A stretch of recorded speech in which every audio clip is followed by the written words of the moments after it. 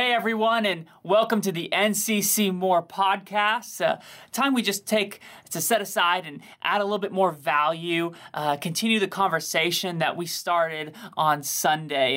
And right now we're in the middle of this series called Friend of Sinners, and we're actually reading through the book Friend of Sinners by Rich Wilkerson Jr. Our whole community is. All of our groups are going through it, and so if you don't have a copy of this, we have copies here. You can get one on Sunday, and you don't want to miss out because we're elaborating on the concepts and the ideas that are in this book, and it's been life-changing, hasn't it, Pastor Philip? There's no question. You know, we've sold almost 200 copies of the book. Other people have ordered on Amazon. So many people are reading through this book, and it is truly a book that's really going to challenge you in so many areas. Oh, yeah. And so, you know, whether you just began a journey with Jesus or you've been walking with Jesus for a long time, you need to read this book because it will really, really help you. Yeah. And so, but we're going to talk a little bit more about what we talked about on Sunday, which the title of Sunday's talk was, I Got You. I got you. And man, it was so powerful. It was so good. And we talked about the difference between the old covenant and the new covenant. Yeah.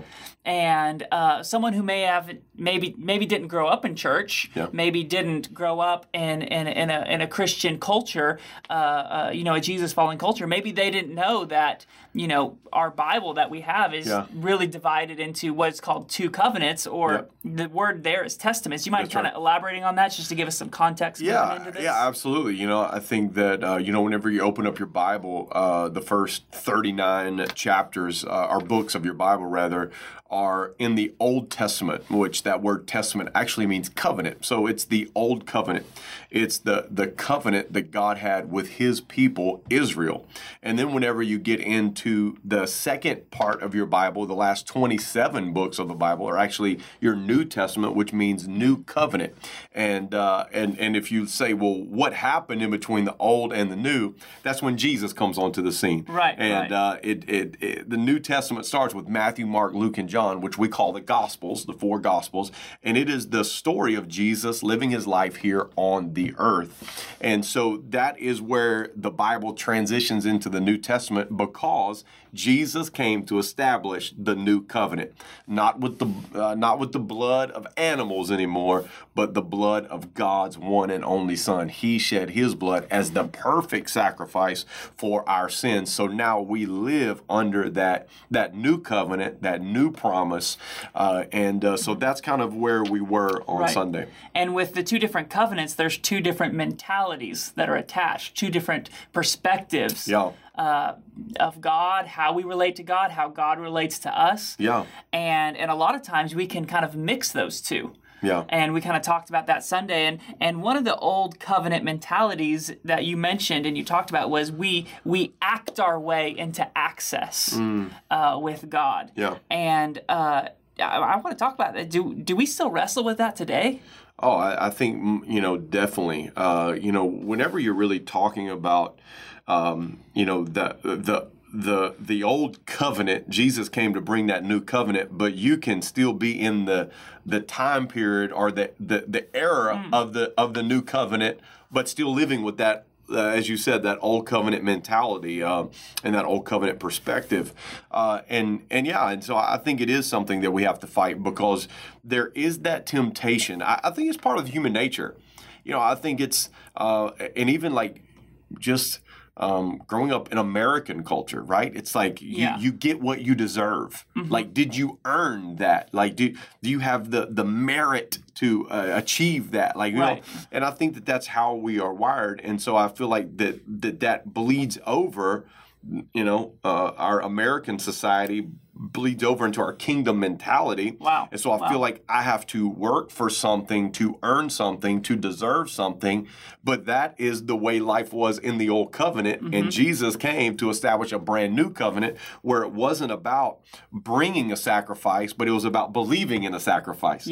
Believing that he was our sacrifice. And so, that old mentality of I think what you just said there was that, you act your way into access. Mm-hmm. That I have to act a certain way to access God's favor, to access God's forgiveness, to access God's goodness, God's grace, His kindness. I've got to act my way into the access of those things. Whereas the new covenant, Jesus came to flip that around, to switch that I don't have to act my way. I believe in Jesus, and as I believe in Him and believe in that new covenant, begin to live in that new covenant, then all of a sudden my actions will begin to change. But it didn't start with me acting right to get access. I got access through Jesus, and that access began to change my actions. So it totally reverses it. Yeah, kind of flips the script a little bit. Yep. But so someone who's living in that mentality, you said you can be living in the new covenant era, but with an old covenant mentality, with old covenant actions, with old covenant perspective. Is it really that bad to say, I earned this or I earned that? Like, why do we need to shift mentalities? Yeah, well, I think if you stay with that mentality, you can't help but become judgmental. There's no way around it. If I live in that Old Testament, it requires me to be a judge. Because I'm looking for the error, I'm looking for the fault, I'm looking for these things. And like we say all the time, is that if you get into that game of being a judge, that really means you're doing two things. That means that you're going to be superior to some, and you're going to be inferior to others. You can't have a superiority complex without having an inferiority complex. And vice versa. And so if I get into that judgmental, that Old Testament mentality where I'm judging you by your works, by your deeds. I'm really judging you or even myself. I'm judging myself off of my performance. Did I pray this week? Did I read my Bible this week? Did I do what I need to do this week? And it's like, and then I come to church on Sunday feeling like God's going to feel different about me based on how it is. That's an Old Testament mentality. Wow. I'm depending on my good deeds and my work, my actions, for me to have a great worship time on Sunday. Right. And so I feel like we can get stuck in that, and then we become judgmental. But whenever you look in the New Covenant, God comes to establish grace so that we can live in grace, so that I can have grace for myself and I can have grace for you. Because I don't have to judge you. I don't have to determine, am I better than you or am I worse than you? I don't have to buy into that, because I'm living in this new covenant that says I live in grace, and so therefore I can have grace for you, for your failures, for your mistakes, and I can have grace for myself because you're further along the journey than me. I can't just be living, oh man, I can't be judging myself off of that. I have grace for myself that one day I can be you. One day I can climb the mountaintop to where you live. But I think that's how we have to live. We have to live in that attitude and mentality of grace. Yeah, and so you mentioned there for a second, our that mentality also, it's how we view God and how we view how God views us. Yes. Like if I didn't read my Bible this week, or if I didn't pray this week, then I'm not going to feel God's presence, on Sunday morning, or whatever. Yep. Why is that so important for us to have a right perspective about how God views us in the new covenant versus this old covenant mentality? Yeah, well, I think that when you begin to read the new covenant, it's based on relationship, right? And so I think the perfect way for us to understand this is in the relationships that I have. Jesus said, if you, being a good father, know how to give good gifts to your children, how much more the Father in heaven, right? Right. And so I am patient with my children. I am kind to my children. I don't determine whether my kid gets to eat breakfast in the morning if they clean their room perfectly the day before, right? They're going to get food. Right. They're going to get shelter. They're not sleeping outside tonight because they disobeyed their mom, right? It's not going to happen.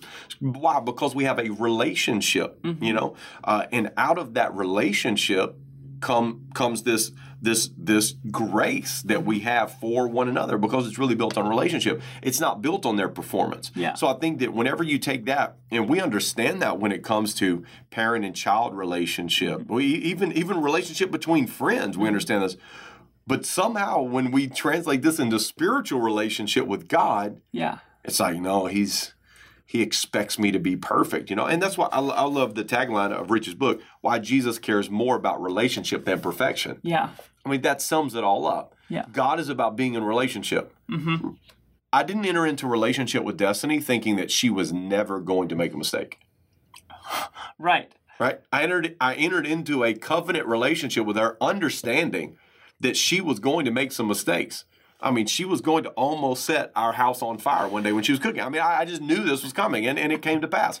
And and I knew it. But it's not like, oh wow, you almost burned our house down. Now I'm going to put you in the corner and I'm going to judge you. No, that's not why. Because we have relationship, we have love, we have grace. And God is way better than us. Right. I mean, and so if we have the capacity for that, how much more does God have the capacity for that? Yeah. And so I think it's all birthed out of that relationship. Yeah. And you said something real powerful there, likening it to your kids. I'm sure if Carolina messes up, she's not in fear of being kicked out of the family. Right. Yes, she knows there's going to be some correction coming. Yeah. There's going to be some discipline coming. Of course. But she's not in fear of getting kicked out of the family. And I feel like a lot of times, whenever people mess up with God, they're in fear like, oh, God's kicked me out. I got to work my way back into God's good graces. Yep. He's accepting towards us. Absolutely. It was so funny because a few weeks ago, I told Carolina, I was like, I might just make you sleep outside tonight, And she looked at me and she said, "Ha, Dad, you would never do that." How confident she was that there's no chance I would ever make her sleep outside. But that's the confidence that we need to have in God. Yeah. That God's never going to kick us out. That He's never going to make us sleep outside. That we're never going to have to endure something like that. Mm-hmm. She was like, "Dad, come on.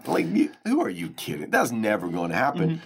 But like you said, so many times we do feel like that's going to happen. Yeah. And when you live like that, that's a miserable way to live. Mm-hmm.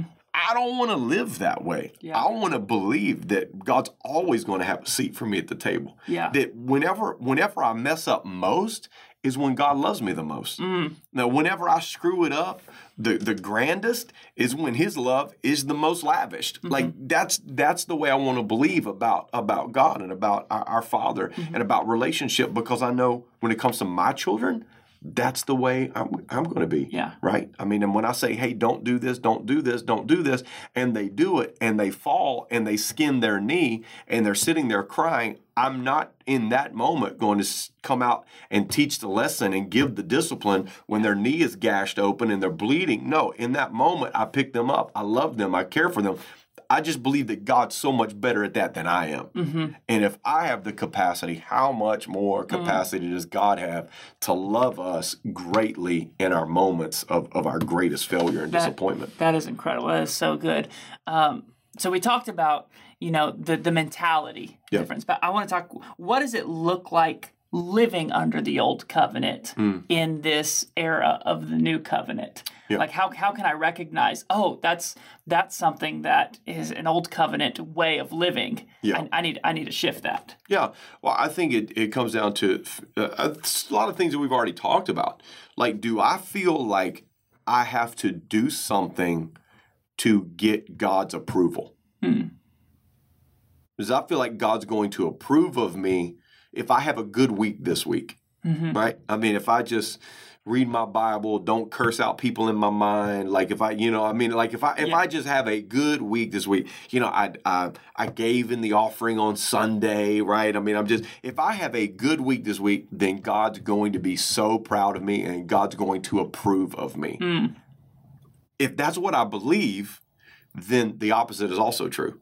Yeah. If I did not give in the offering, and if I did not read my Bible, and if I did cuss that guy out, in whether it came out of my mouth or in my mind who cut me off on Airline Drive, if I did that, then that means God does not approve of me now. If He approved of me because of that, then He's not going to approve of me if I did. Yeah. And so it's like, so I think that's one of the easiest ways is to say, am I working for God's approval and acceptance?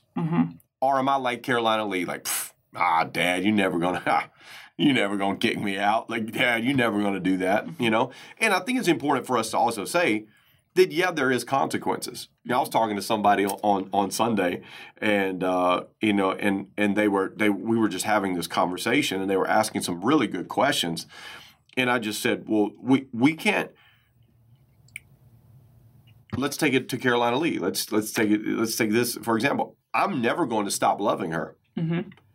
Now, she could pull out a gun and shoot somebody. She's going to have a consequence. She's going to go to jail. Yeah. My love for her is never going to change.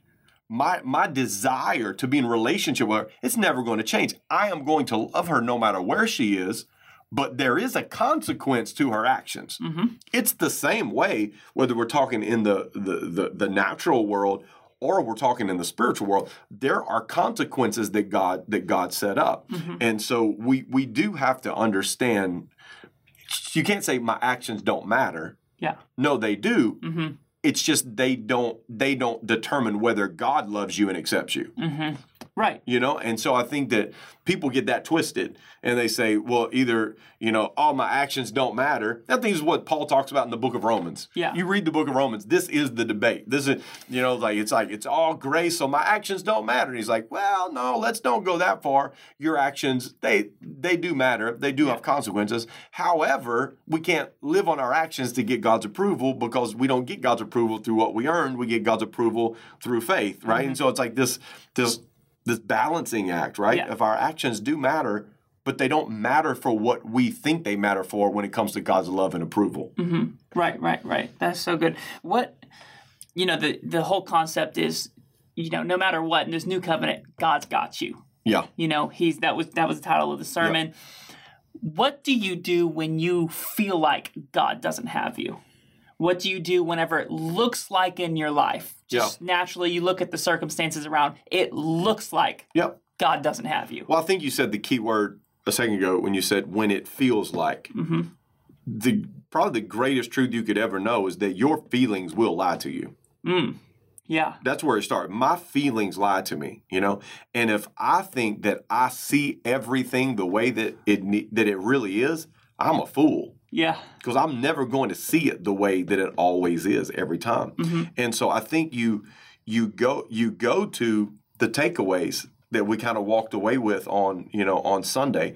And when you go to those those takeaways, you know, we talked about that God sees me when I can't even see him. Mm-hmm. Okay, that's a truth. That's a truth. God sees me. I live with that truth. So when I feel like God doesn't see me, because he's not doing anything for me, I realize, wait a minute, God sees me. Wait, we said he's not doing, it feels like he's not doing anything for me, but we say that he made a move for us before we made a move to him. Mm-hmm. That's fact. Yeah. That's true. Yeah. He proved that in the very beginning. Right. He went to the cross. He died while we were still sinners. He got up out of the grave before we ever got here. God has already made a move. God is an initiator. Mm-hmm. It's throughout the Bible. God is the initiator. He is the mover. Before we can even move into position, he's already made the position. Right. And so those are facts. Those are truths. So we cannot find ourselves trapped by what I feel. It doesn't look like. It doesn't seem like, right? Yeah. I know that he sees me. I know that he's already made a move for me. And I know that he is faithful, even when I am unfaithful. Whenever you take those three takeaways, I realize my feelings are going to lie to me. What it looks like is not always what it is. This is what I'm basing my life on these truths, and I can live confidently in that. Mm-hmm. And so I think that whenever you come to that place of like, and that's why I gave the takeaways, because you can't just say, God's got me. Woo, God's got me. God's got me. God's got me. If you don't have some meat on the bone, one day you're going to say, God's got me. And you're going to be like, no, we don't. You know? Right. And that's why you can't just have this, you know, optimistic, God's got me without the meat on the bone that says, wait, why am I saying that? Oh, yeah, because God moves. Yeah. Where do you get that meat on the bone? Like, where does that come from? Where do we transition from just pure optimism to actual, this is a reality for me? Yeah, I think it starts with what you base your faith on. You know, if you have decided to be a Christ follower, then you don't have a choice but to say, God's got me. Yeah. It's the story of Genesis to Revelation. Yeah. God's got you for eternity. Like, it's kind of hard to argue with that. Yeah. You know, Right, it might not feel like it. You know, I mean, we could go all the way through the Bible and we could look at the characters of the Bible and say they probably felt like God didn't have them. Right. Right. But we know that God had them at the end of the story. Well, that is the message of the Bible. Right. That God's got us. And so if I am a Christ follower, that's where I'll start. Now, if I'm not a Christ follower, if I've decided that God's word is truth, okay, well, then we got to have a different conversation. But for those who have decided, I'm going to follow Jesus, there's nothing. Right. Wow. Yeah, that's big. One thing I want to talk about, that last takeaway real quick, which was God remains faithful even when we don't remain faithful. Why does God remain faithful when we don't remain faithful? Because, you know, it's human nature whenever you have a friend that stabs you in the back, when you have a family member that's, you know, talking bad about you at the reunion. It's that human nature to say, oh, no, I'm done with them, kicking them to the curb. I'm done with them. Why is God different? Why does God remain faithful to us even whenever we're unfaithful? You know, I would love to be able to answer that question. It doesn't make any sense to me. I read in the Bible and I'm like, why is God that good? I have no idea. I have no idea. I have no idea how God could be that good. I have no idea how God could be so good to somebody like me. I have no idea. And I think that's the, you know, the Bible talks about the mystery. Like, I think that's the mystery of it all, is how could God be so good to give his only son for somebody like me? Yeah.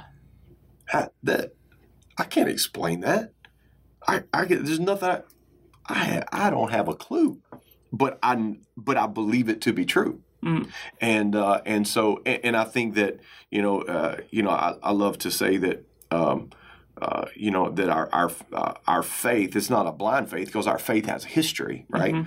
So our faith has a history in that, you know, people before us have experienced this. People around us have experienced this. The Word of God speaks to this, right? So our faith, our belief, it has a history. It's not just blind faith. Yeah. No, there's a history to our faith. But is there an explanation to His goodness?